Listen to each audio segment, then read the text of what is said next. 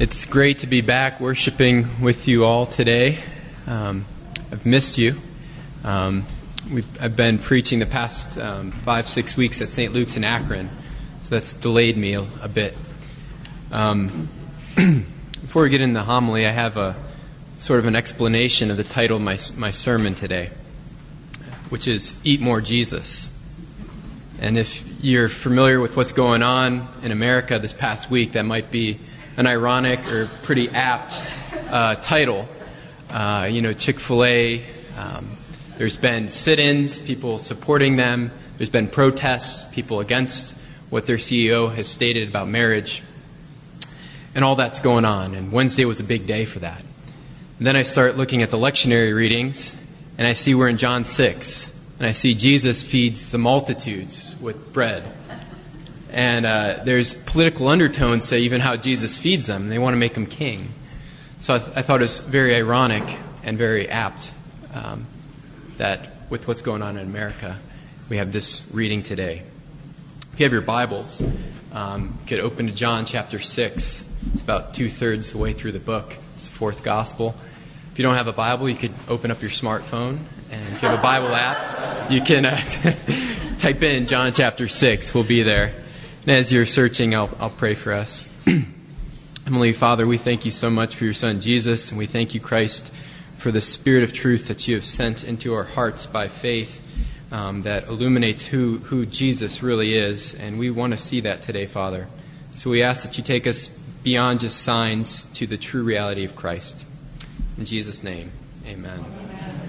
In today's lesson in John's Gospel, we find that Jesus is pretty anxious that the people that he previously fed in the beginning of the chapter with the loaves and the fish are chasing after him, right?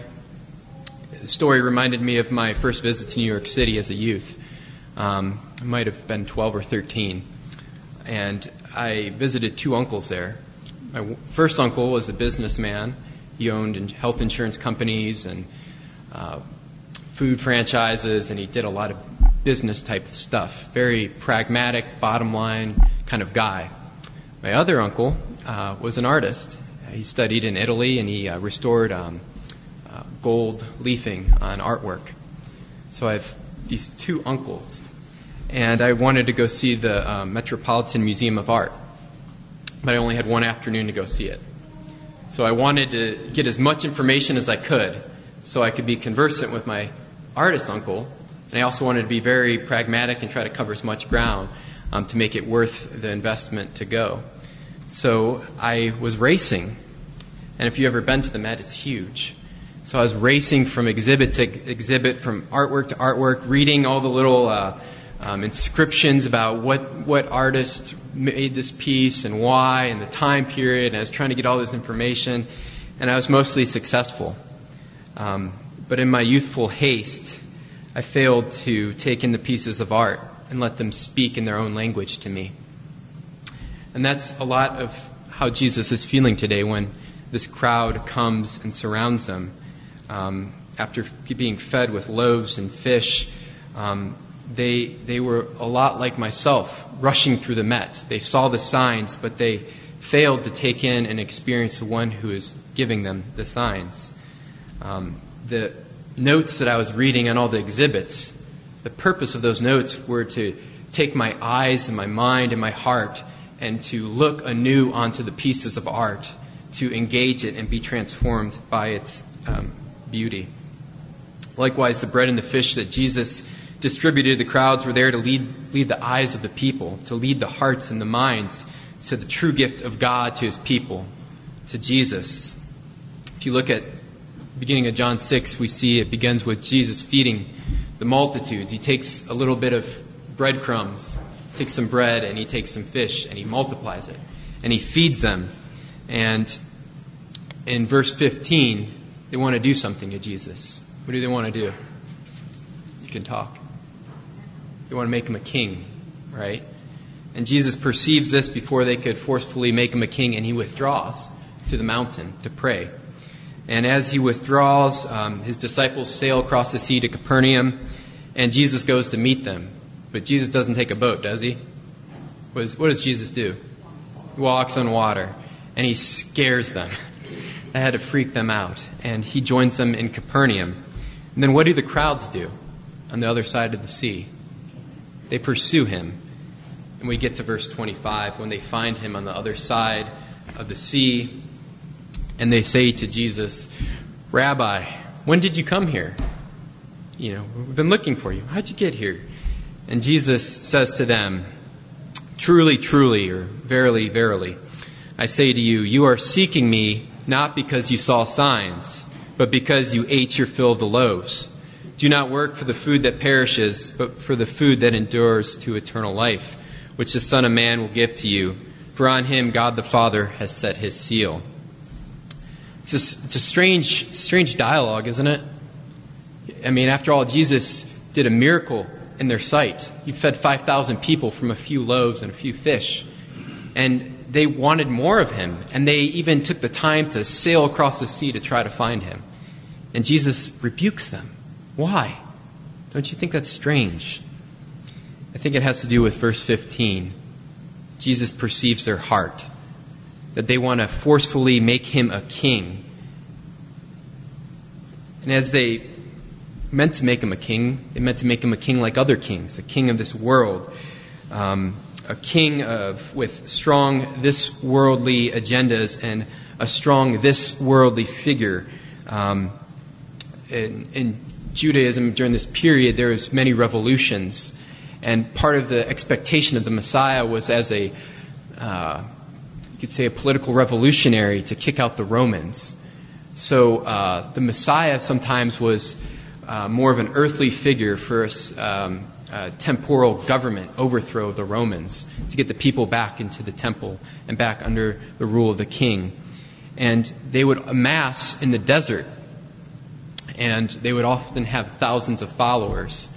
So perhaps the people were thinking in those terms, that this is just another political revolutionary to kick out the Romans. But Jesus wasn't a king like that, was he? He wasn't just another revolutionary. Jesus is indeed a king, but the type and manner of his kingship is very different from what the crowds expect or even wanted. Jesus' charge against the crowd is that the sign of the miraculous feeding is meant to lead them to the true food, the food the Son of Man will give them, verse 27. We find out later, the conclusion in verse 35, that this is Jesus himself. What matters, friends, isn't what Jesus can do for you. He can do a lot of cool things. He can do a lot of things that benefit you. If you bring Jesus a little bit of water, he'll give you the endless supply of wine, right? The best wine. If you give Jesus a few loaves of bread and some fish, he'll give you an endless supply of bread and fish. If you have a cough, you can go to Jesus and he'll heal you. If you happen to die, he could raise you from the grave. But it's not what Jesus can do for you, friends, that makes him different. It's who Jesus is. It's who Jesus is. Only if you're prepared to be confronted in a new way and ask who Jesus really is can you begin to see what he really can do for you. Only when the hurried young adolescent Ryan slows down in the Met and is prepared to stop and ask the question, what are these signs, what are these inscriptions even here for?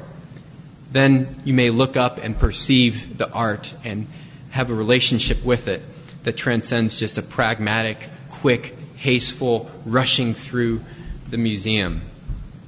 And the following exchange between the crowds and Jesus function very much in this way. They help them to see that the signs of the past, such as Moses distributing bread or manna to Israel in the desert, and the signs of the present, Jesus multiplying the bread and the fish and feeding the 5,000 in the wilderness, are meant for people knowing who God truly is. Jesus said to them in verse 32, again, when Jesus says truly, truly, or verily, verily, or truly, verily, or verily, truly, depending on the translation, you want to pay attention to that. It's a Bible study note. And Jesus says to them in verse 32, truly, truly, I say to you, it was not Moses who gave you the bread from heaven, but my Father who gives the true bread from heaven. For the bread of God is he who comes down from heaven and gives life to the world. Elsewhere in John's Gospel, Jesus says, I have come to give them life, and life to the full. It's not just life, it's overflowing life. It's the essential life, what life was meant to be. And Jesus doesn't acquiesce to their request for another sign, as in the days of their ancestors like Moses. He doesn't just say, okay, here's another bread line. Here's more manna from heaven. He doesn't acquiesce to that. But instead he points to the real answer of their question that's standing right in front of them. He says that Moses was only God's agent. What was going on all along was that God was providing not just physical bread from the sky, but the spiritual nourishment which kept alive their faith and hope. That was what God was doing then. It's what he was doing in the time of Jesus. It's what he's doing today. And the passage ends climactically with the first of the many I am sayings of Jesus in John's Gospel. Here's another Bible study tip when you're studying John's Gospel. It's unique from the other three. And you'll want to look for at least two things. The first is this pattern of signs. There's all these different signs, like the feeding of the 5,000 was a sign. And they'll use that language, and this was a sign. There's many of those. Look for those in John's Gospel. The second are these I am statements. Statements like, I am the way, the truth, and the life. Or, I am the light of the world. Or, as it ends climactically here in verse 35, I am the bread of life. Whoever comes to me shall not hunger, and whoever believes in me shall never thirst. Until the crowd recognizes who Jesus really is, and until we recognize this, they may be fed with bread and fish, but there will remain a deep hunger inside them which will never be satisfied, no matter how much bread or how much fish they eat, no matter how many signs God gives them.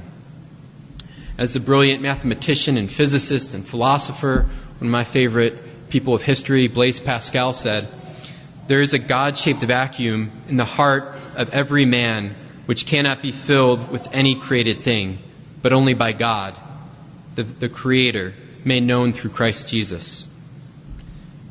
So it's then verse 34 that's my prayer. I think it should be our prayer.